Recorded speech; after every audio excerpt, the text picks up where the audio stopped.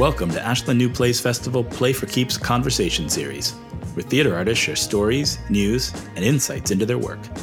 Now let's meet today's guests.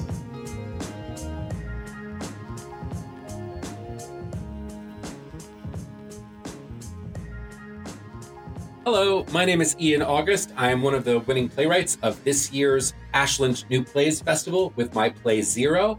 I'm also grateful to be one of the returning playwright, as my play The Excavation of Mary Anning was one of the winning plays in 2018. And also my play Donna Orbits the Moon is currently one of our Play for Keeps podcasts, so you can get to know my work in a number of different ways. I am happy to be here today with my friend and fellow playwright and fellow two-time AMPF winner, David Hilder. David, want to just say a little bit about yourself? Oh, all right. Hi. I am a winner this year with my play Those Days Are Over. And my previous win was 10 years ago. In 2010, that's just, boy, I mean, I think March feels like another lifetime ago, let alone a decade hence. 10 years ago, I'm pretty sure you were only like 11. I was 11. You're very young. No, I was not young then, and I'm even less not young now.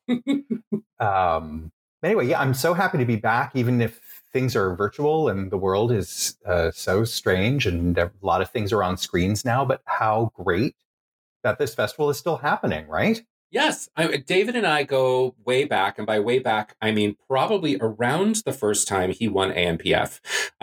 He met, and correct me if I'm wrong, David, but you were friends with the previous host playwright. That is exactly right. Yes. E.M. Lewis. E.M. Lewis, yes. I met her at Ashland New Plays Festival. And then E.M. Lewis received a fellowship here in Princeton, and I am a New Jersey playwright. David is a New York playwright.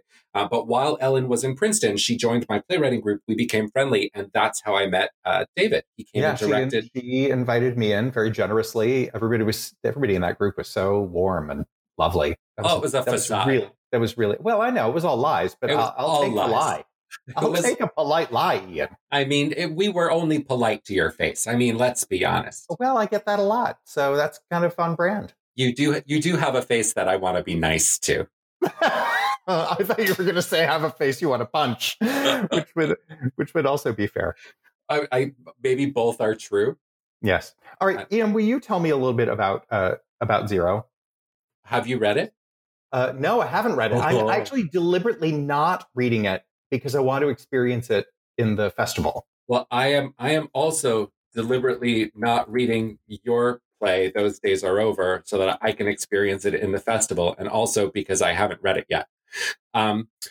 Zero is a kind of a dark comedy. It is about a group of teenagers at a reform school in somewhere in the forests of Connecticut, who discover a bottomless pit behind the school. And one of them realizes that they can sort of solve their problems by throwing things into the pit. Of course, throwing things into the pit causes an assortment of other problems that they had not considered. It's a little magic realistic. It's a little punk. It's got plenty of four-letter words for those who like four-letter words. I love a four-letter word. Me too. The more Anglo-Saxon, the better. And it's, it was one of those things that was a play that came out of me wanting to do something that was a narrated piece. It's a narrated piece. And finding the right subject matter. I've had this idea of like a bottomless pit for a while and wasn't really sure what to do with it. And then Zero just kind of came out. That is awesome. Now, so you are a teacher, is that correct? No, it's not. I mean, like I do. Okay, I was so sure you were a teacher. I'm so sorry. No. I'm. So I do occasionally teach at like the local adult school, and I teach. But I actually work at a boarding school. With. Okay. Yeah, so I live and work at a boarding school. I currently live in an apartment on the side of the girls' dormitory. It's a co-ed school, but my husband teaches here, and I work for student activities, planning various events for the kids to do on Saturday nights. Okay. Yeah. So I'm like around teenagers a lot. That is not necessarily where the inspiration from this piece came from, but it Yeah, also I mean is. that was my next question, because I know you are school adjacent. I Yes. wondered if there was something to, your personal geography that spoke to that woke up this bottomless pit idea. Well, as an employee of a boarding school, I don't feel really comfortable writing about boarding school life, but I figure writing about reform school life might be just as interesting. It's still the same kind of closed community. Think in terms of Harry Potter, right, and Hogwarts, I guess. Um, we're like Hogwarts, but without the magic. Like our dorms are called houses. There is a house cup competition. There are house points that are given. Um, it's and everybody sort of has an affiliation with their house. There's like a loyalty to your house. There's house flags and house shirts and house pride, and so there it is very much like the boarding schools you think of when you are watching movies about boarding schools. But at the same time, it's 2020 and kids are kids, no matter whether they go to a public school or a boarding school, or, kids are pretty much the same everywhere. Some of them are amazing and some of them are not. I think that's a good way of Yeah. putting that. Yeah. But your play, Those Days Are Over, is about these five sisters. Well, can you tell us a little Yes. bit about them? Because I'm so curious. Yeah. So I'm going to back up a little bit. So the play I wrote before Those Days Are Over, I was thinking to put together just a table read of it for myself, and I had to cast a woman in her 40s who could be very, very funny, and also like turn on a dime and access some really deep pathos, and so I was just sort of rummaging through my mental casting list, and I started writing names down, and the list was very long because of how many absolutely amazing female actors I know who are over 40 and have this depth of ability that is so impressive to me. So then I determined that the next play I was going to write would be for them, for not all of them, but for a group of women. So I love I that. didn't quite know how it would pan out, but the awesome people at Brooklyn Generator reached out to me and invited me to write with them. And that basically, you have a conversation with a group of actors and a director, and then 3.5 weeks later, you have a public reading of whatever you've written. So that's how this play started, and so it turned into a family story. 5 adult sisters who are estranged from each other for the most part, and they come together in the wake of their mother's death. Did you write a full draft of this play in 3.5 weeks? I wrote a full draft of the play in 10 days. That is and insane. I say that not to show off, but then I spent 2 weeks, taking that and being like, all right, well, let's fix this, or let's begin to fix it. Is that your normal process? Are you usually sit down, crank out a draft as quickly as possible, and then go in and massage and work and rework and rewrite? Boy, what a good question. It depends on the play. I would love for that to be my process all the time. I find when that happens, those are my most successful plays. I wrote the first draft of my play Drown, which you're familiar with. I love that play. Thank you. I wrote that first draft very quickly also. I think I wrote that in less than a month. We were talking about this earlier about how I saw a reading of Drown in New York. I don't know how many years ago, but it definitely... That was 2013. 2013, oh my God. Mm-hmm. But there are pieces of Drown. Half of the play of Drown takes place under the ocean, at the bottom of the ocean. Anyone who's familiar with my play, The Excavation of Marianne, knows that I generously... Ian stole and cheated. That's right. I did. I put the word generously in front of it, but it's not. Like I deliberately I was like, this is a great idea. I need to play with this idea. And of course it's totally different. Like what happens in my play is not it's what happens in yours, totally different. Yeah. But there was definitely, when you finished reading it, I was like, huh? Did you appreciate my homage to Drown? Like, did you? I thoroughly did. It's a great I really like that play. Yeah. Nice. This is interesting. I guess there's the larger question of how do you come up with an idea for a play? And I don't think that, for me, that question cannot be answered. It's just, It's the ether says something, right? Right. It's such a weird, like a confluence of all of these different things in your life that like come together to form a play. Absolutely. Yeah. Yep. Zero was a nightmare to write, though. Just to like finish the idea of like writing really quickly. Yeah, it was. I had a lot of trouble with the tone of the piece. I had trouble knowing what I wanted the tone of the piece to be, and so I sat down to try to write a first draft, and I gave myself a weekend. I was like, I'm going to bake off this thing. Like I'm going to sit down. I'm going to write this play in like 48 hours. Amazing. People can do it. Some people do that.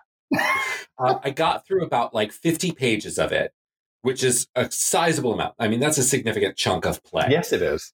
And realized, oh, this is children's theater. Like I'm writing children's theater. I'm writing this story. I'm figuring out this story and who these characters are. But this feels very juvenile. And there's nothing wrong with writing work for younger audiences. Of course not. And certainly not. I do that too sometimes, but I didn't want this to be that. And so I scrapped it and I started again from scratch. And so I got about 3 scenes in and I realized I was falling into the same trap. It was slightly more complex. It was slightly different characters. It was a different way of telling the story, but it was still feeling not like I wanted it to feel.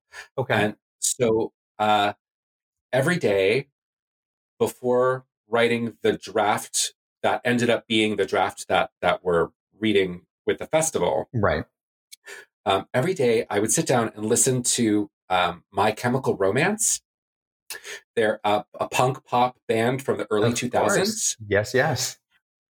They have a really fantastic album called The Black Parade. And the lead singer of that went on to write comics. He's the creator of The Umbrella Academy, which is that show on Netflix that's been doing so well. Yeah. So the songs of My Chemical Romance, occasionally listening to Panic at the Disco, occasionally listening to Green Day, sort of inspired the feel of the piece. And every day, like an actor preparing to do a part, I had to charge my brain up by listening to these songs, kind of nihilistic, angry teenager songs, in order to get into the headspace of these characters. And so it took me quite a while to actually get a draft like done. That's interesting. Yeah, I found with Those Days Are Over, because I was writing that initial draft for specific people. Boy, that helps. Mm-hmm. It really helped me in that instance. It really just, it's part of why I think that initial process went so quickly. I think that's amazing, though. I mean, even when I write quickly, I don't write that quickly. Like it takes me a couple of months to actually get the words on paper. Yeah. Well, and again, sometimes that's true for me too. And I might like do that rush of work and then take time away before I can go back and look at it with anything like objectivity. I think Zero took 6 months. That's not that long. It felt long. It felt like forever. Because you want the words to just kind of flow out like water, right? I mean, you want... you want it to feel like dictation. Where it's just like the characters are speaking and everything is just coming out and your fingers are flying and like, you're like, oh, I wrote 3 scenes today. And like, that was not this case. This was like, I wrote half a page and I need to take a break. That is why writers write. So to get that crack high of feeling like you're just right, the universe is working through your fingertips and all you're doing is, you are the vessel for the story.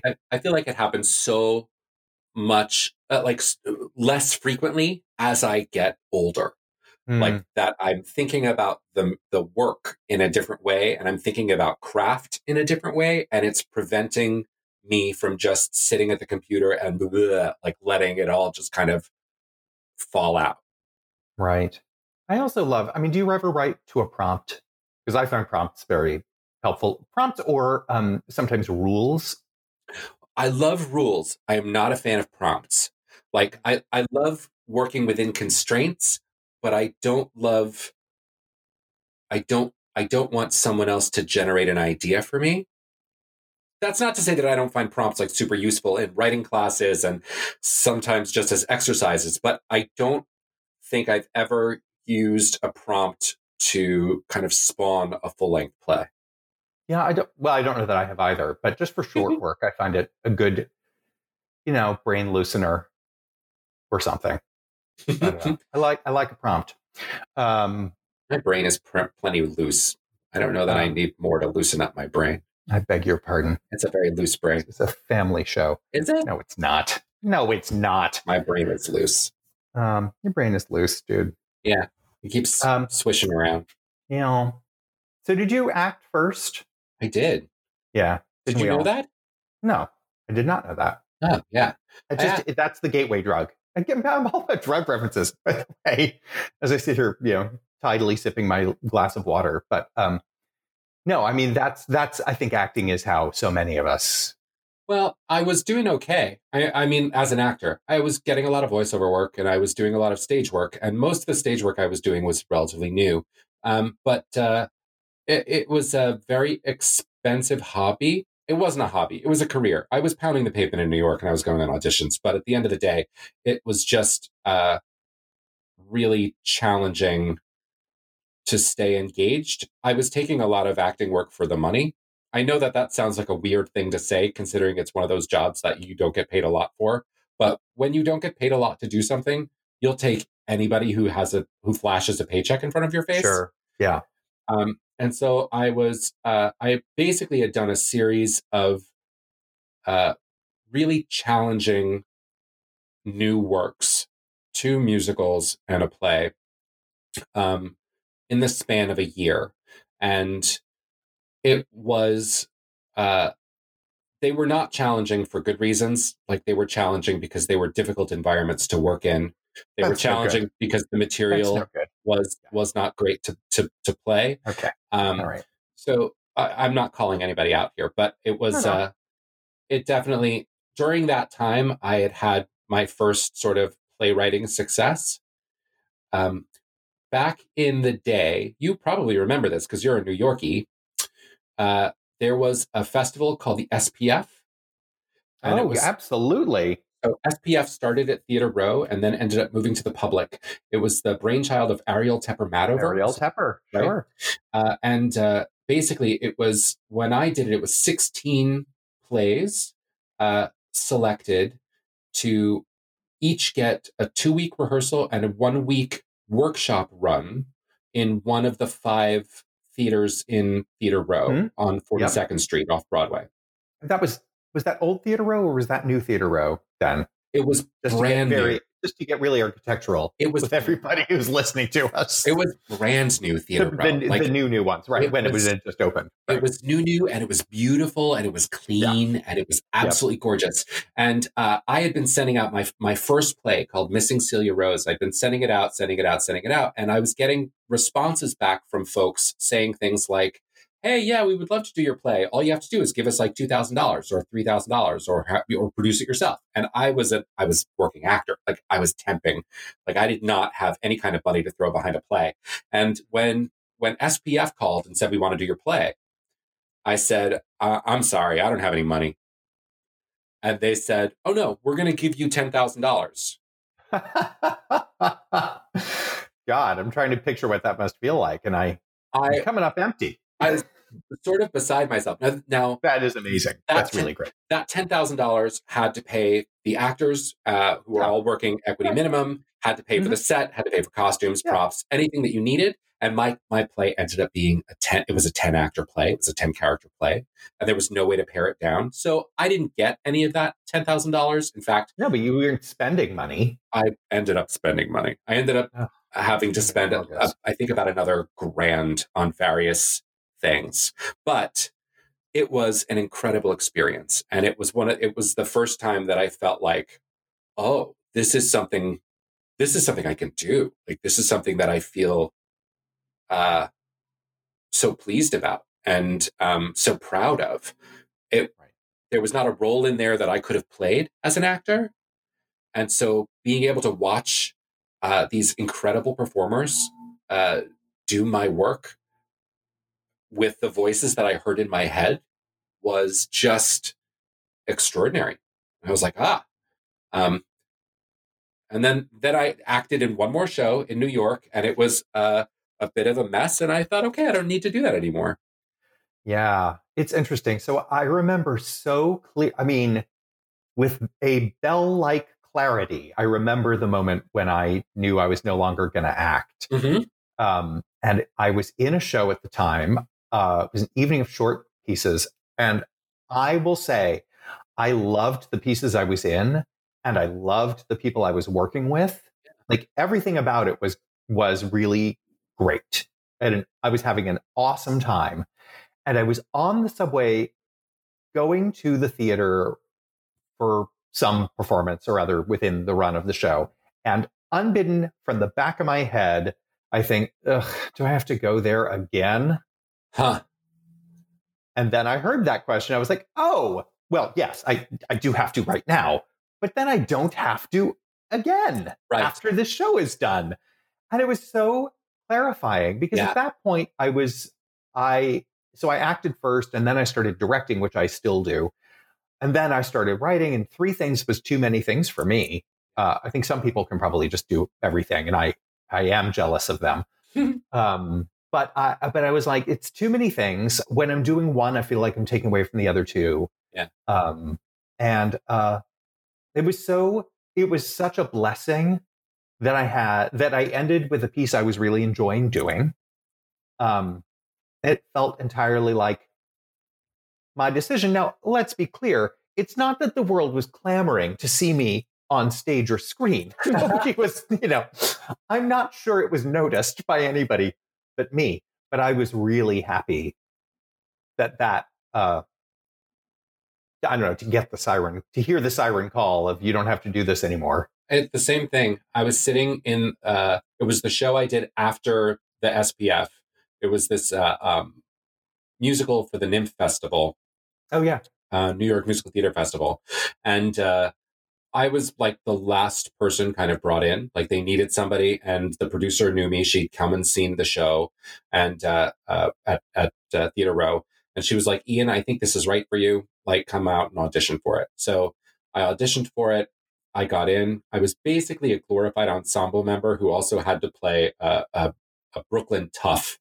Yeah. So typecasting. Yeah, exactly. Clearly. But everyone in the room with me, all of the other actors, out of the 12 of us, all had Broadway credits to their name. Mm. And we were sitting in the backyard of the producer's house, which is where we rehearsed. And I just remember it was so disorganized and so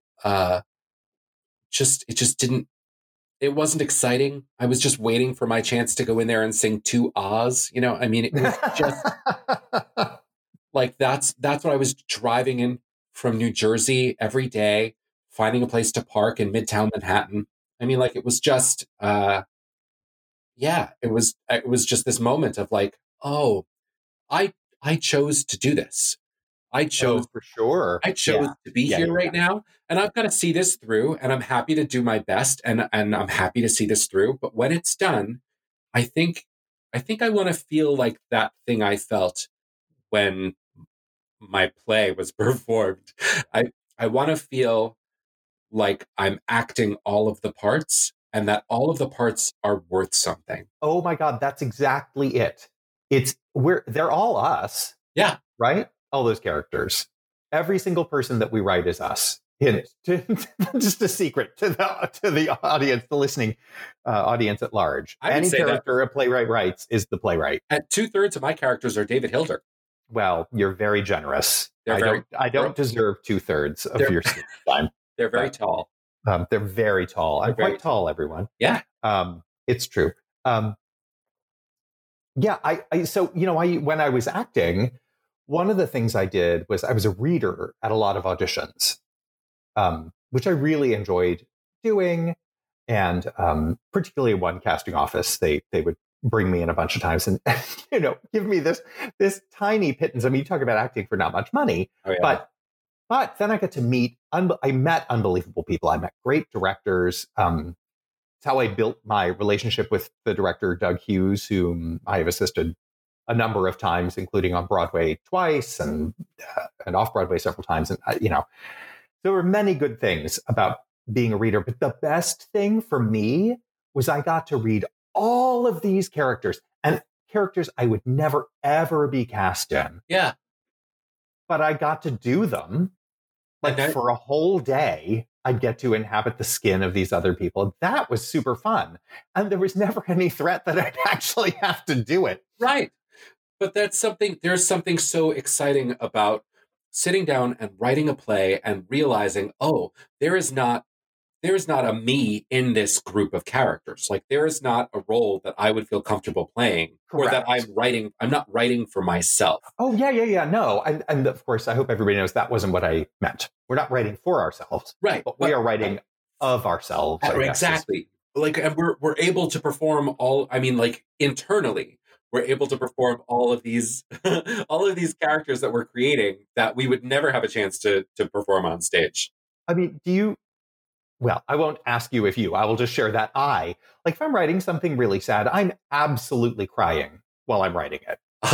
I without question. I am also super emotional when I write really sad stuff. I will say that is not as bad for my marriage to my husband as when I'm writing really angry characters. Oh, well, you should never do that then. Because that comes please through. Always write angry characters, please. That comes through in such an interesting way. And usually about 2 weeks into the writing process, my husband will be like, "You're writing somebody who's pretty angry right now, aren't you?" And I'm like, I mean, you would think that by now you would offer that ahead of time. I don't think about it. I know. It doesn't occur to me that this stuff bleeds into how I feel about everything from day to day. I usually think that I'm masking it pretty well, and then he'll call me out. And I'm like, "Ooh, that is astute." Yes, that's hilarious. So here's an interesting question for you. All right.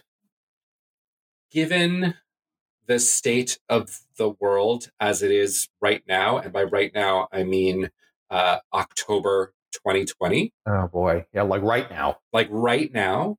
Okay. Has your writing changed in any way? You know what? Let's take it back to 2016 with the current resident of the Oval Office, whose name I shall not mention. Has your writing over the last 4 years shifted with the current political situation we're in? No, is the short answer. The longer answer is I have a play that I started writing, quite a long time ago, 2011, maybe? I don't know. I started writing this thing a long time ago. And it's still my most political play. And it's not a play about politics at all, but it is a play that sort of looks at sadly, it has grown more and more relevant.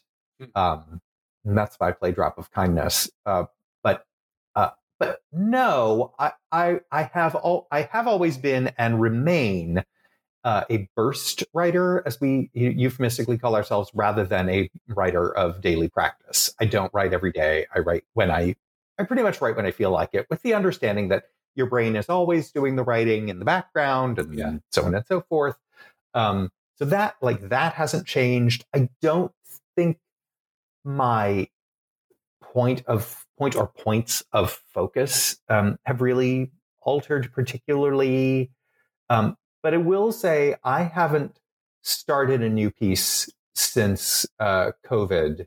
Because I'm not interested to. Right. Is it you're not interested to, or you have the COVID block? I mean, I'm sure I guess they're the same thing, maybe. Yeah. Maybe my lack of interest is that I'm blocked and I don't particularly want to deal with it. I mean, I've written 2 or 3 short pieces deliberately for a presentation on Zoom. Right. And that was sort of a fun challenge early in this. I have things that I'm working on. So I've been working on Those Days Are Over, obviously, this year, and I'm continuing to do that as AMPF approaches. And I'm adapting an older play of mine. In fact, my previous National New Plays Festival play, The Insidious Impact of Anton, I'm adapting into a screenplay. Well, that's cool. So I have things that I am working on, but I haven't like broken ground on a new play. You say that as if you've broken ground on a new novel. No, God, no. No. I'm just trying to think about like, is that and I don't feel it imminent, but you never know. Yeah, you never know, and you don't have to. I mean, when it comes, it comes. I mean, I came up with a title, and then that's one of those things where you're like, great, what's the title going to get me? Anytime I try to work from a title, it has yet to pay rich dividends. But it's better to have something in your brain than nothing, I guess. Better to have a maybe than not have anything. Totally. So, yeah. What about you? Well, I struggled at the beginning of the pandemic. I'll tell you that. You know, from the get-go, my work has increased in its sort of political messaging in a way that surprised me, because it was never really something I was interested in. And I'm finding that I'm so much more curious about sort of the effects of a political life. And when you say a political life, do you mean a life in politics? No, I mean a life as a being who is imbued by a political perspective, whatever that happens to be. And got it. There is it was a bit of a realization that being queer is a political act simply by virtue of being out. Is a political act in a way that I hadn't really thought about it prior to the current administration, that it was a personal thing. It has nothing to do with the outside world, but it very much has to do with the outside world. And the outside world is very much affected by out queer people. And I have a play that I've been working on that's about protests and liberal protests specifically. And it's a little bit about the things I love about activism and a little bit about the things I'm terrified about activism. And one of the pieces of it, one of the scenes talks about sort of the queer impact of activism, how queer activists are really at sort of the center of all liberal activism. All left-wing activism is spearheaded by queer activists because everything touches the queer community. But yeah, I've become a lot more interested in exploring my own sort of politics and my own fears about politics and my political beliefs in my work. I don't want to say that Zero is not a political play by any stretch of the imagination. Okay. But I do think that it touches on sort of the one of the major themes is addiction, and that is something that's happening in our country right now. Is this epidemic of opioid addiction? One of the major themes of Zero is apathy and not caring about other people. Wow. Right? That's hugely political, and it didn't have to be. It's very political, and it's very, very present. Right. Yeah. So those are things that I'm thinking about. It's not surfacing in a way that says this play is about politics. It's I mean, not like the protest play. The protest play is freaking political. But most of the work that I'm doing right now is trying to sort of tell the story that I want to tell. And as I'm telling it, I'm realizing that it's more political than I think I even intended when I started it. Yeah, that's really interesting. I think the thing that is on my mind this year is, if I have to pick one, because everything is on my mind this year, because everything is on everybody's mind this year, which is why I think we we react with apathy sometimes. There's too many things. There's a lot. There's so many things. Not that that's an excuse. It's the worst, but it's true for me. But my biggest point of itch is the long overdue focus on Black Lives Matter, and where that stretches out to, of course, Black trans lives in particular. And I just that we're still such an immature nation, and it's not just the United States, of course. No, but it's just the thing that is it can't not it is. I mean, I have been actually interested in race and ethnicity in America for an awfully long time. It's just something that, for some reason, my filter, my personal, panning filter in the river, that stuff stays. Yeah.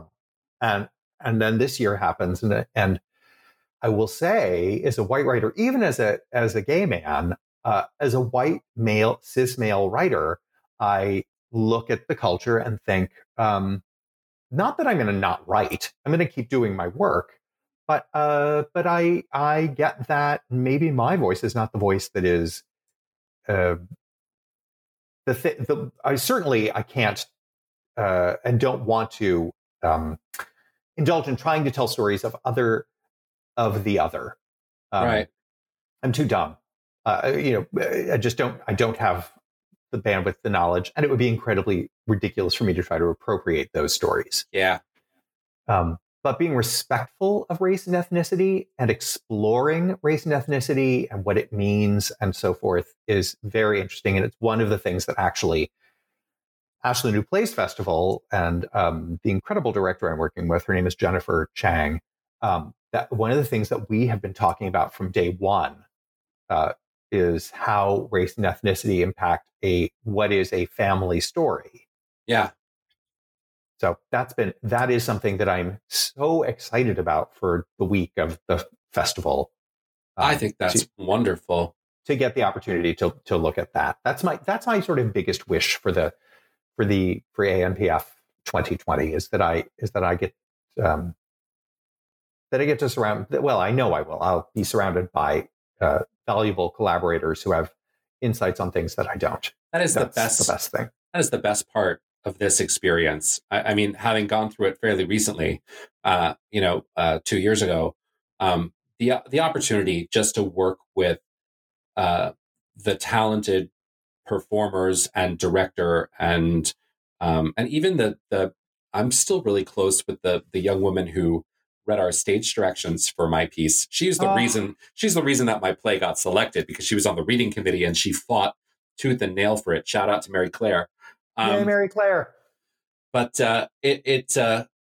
those relationships, I mean, are really one of the best reasons to do a festival like ANPF. I mean, workshopping the play with people who know what they're doing, who come in ready to work, who are excited to work on the piece that you're working on, and who are interested in diving in and exploring all of the nuance and the tone of the piece and the cadence of the piece and the pulling apart the language. What does this mean? Why do I say this? It is so valuable. The time in the room with, even if the room is a virtual room. Absolutely. The time in the room is worth so much more to me than, I shouldn't say this, than the presentation. Right? The presentation is an opportunity for an audience to explore my work for approximately 2 hours. And I'm so glad that they're there. And I'm so interested to hear their reaction when we can be in a room, or to read their reaction if they're able to comment via Zoom or YouTube. Right, I'm not exactly sure how this is going to work. But the time that's really exciting to me is the time when I get to be in a rehearsal with professionals who love the piece and who just want to give everything they can to make sure that it is a success. Yeah, and it's we write a number of applications, don't we, when we submit our plays? Ian, are you familiar with the process? I try to submit to 100 different opportunities every year. I have a spreadsheet. Is that like a literal goal for you? It's a literal goal for me. So it's a variety of plays. Last year I was able to get 97 because fantastic. I slacked off. This year has been a lot tougher. I think I'm at 50 right now because pandemic. That's still extraordinary. So shut up. But no, I don't shut up. That is fantastic. But there is something where if we do get selected for one of these festivals or one of these competitions, I don't think people realize how competitive it is. That selecting our plays out of 400, 450, 500 plays that's extremely, that's a huge vote of confidence for us, but the odds were never in our favor. It's so true. But to loop back to writing those many, the application process. Yeah. Most of the time, or much of the time, we're asked to speak to what our goals are. Yeah.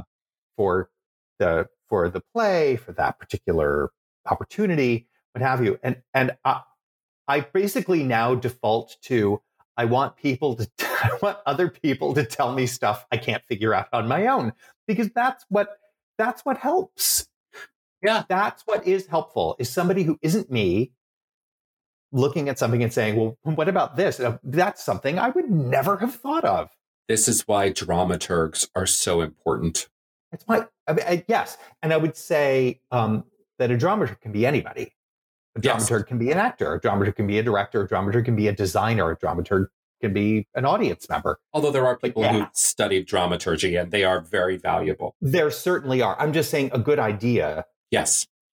That flash can come from any source. But I also agree with you. Working with a dramaturg is it's so luxurious. It does feel luxurious. So nice. Yeah. It's like working with an editor before your work gets published. It's like it's somebody who's invested in your voice being heard, who knows how to frame critique in a way that doesn't diminish what you're attempting to do, but instead enhances what you're attempting to do. That's gold. Mm-hmm. Yeah. So I think we actually probably have to start wrapping up, David. No! I've just flung everything off my desk in rage. Well, it didn't make any noise, so I don't know. Well, I did it in a virtual way, I guess. I guess you have a virtual desk that you flung everything off with your virtual arms. That's right. Well, this has been such an absolute pleasure speaking to you, and likewise, and hanging out. And I can't wait to sit on my sofa and watch Those Days Are Over and learn about the McKillop sisters. And I'm just really excited to experience your play. Thank you. And I am so excited for Zero that I am not reading it. Don't read it. You know what I mean by that, right? It's I just don't want to know. I want to be surprised fully. And it's so rare that we get a chance to sort of see each other's work without having, reading it in advance can be great. It can be a wonderful experience, but there's something really exciting about just knowing I love David Hilder's work. And I'm just so excited to be able to sit and experience this for the first time on my own. Well, maybe with a loved one. If you make him attend. That's right. You don't have to. I don't always make him attend. Sometimes I do. Yeah. But this was great. Your call. Flip of a coin. Thank you, Ian. This has been just so much fun. And thank you, Ashland New Plays Festival, for picking us. Yep. Right? And for bringing us together for this podcast. And for keeping us.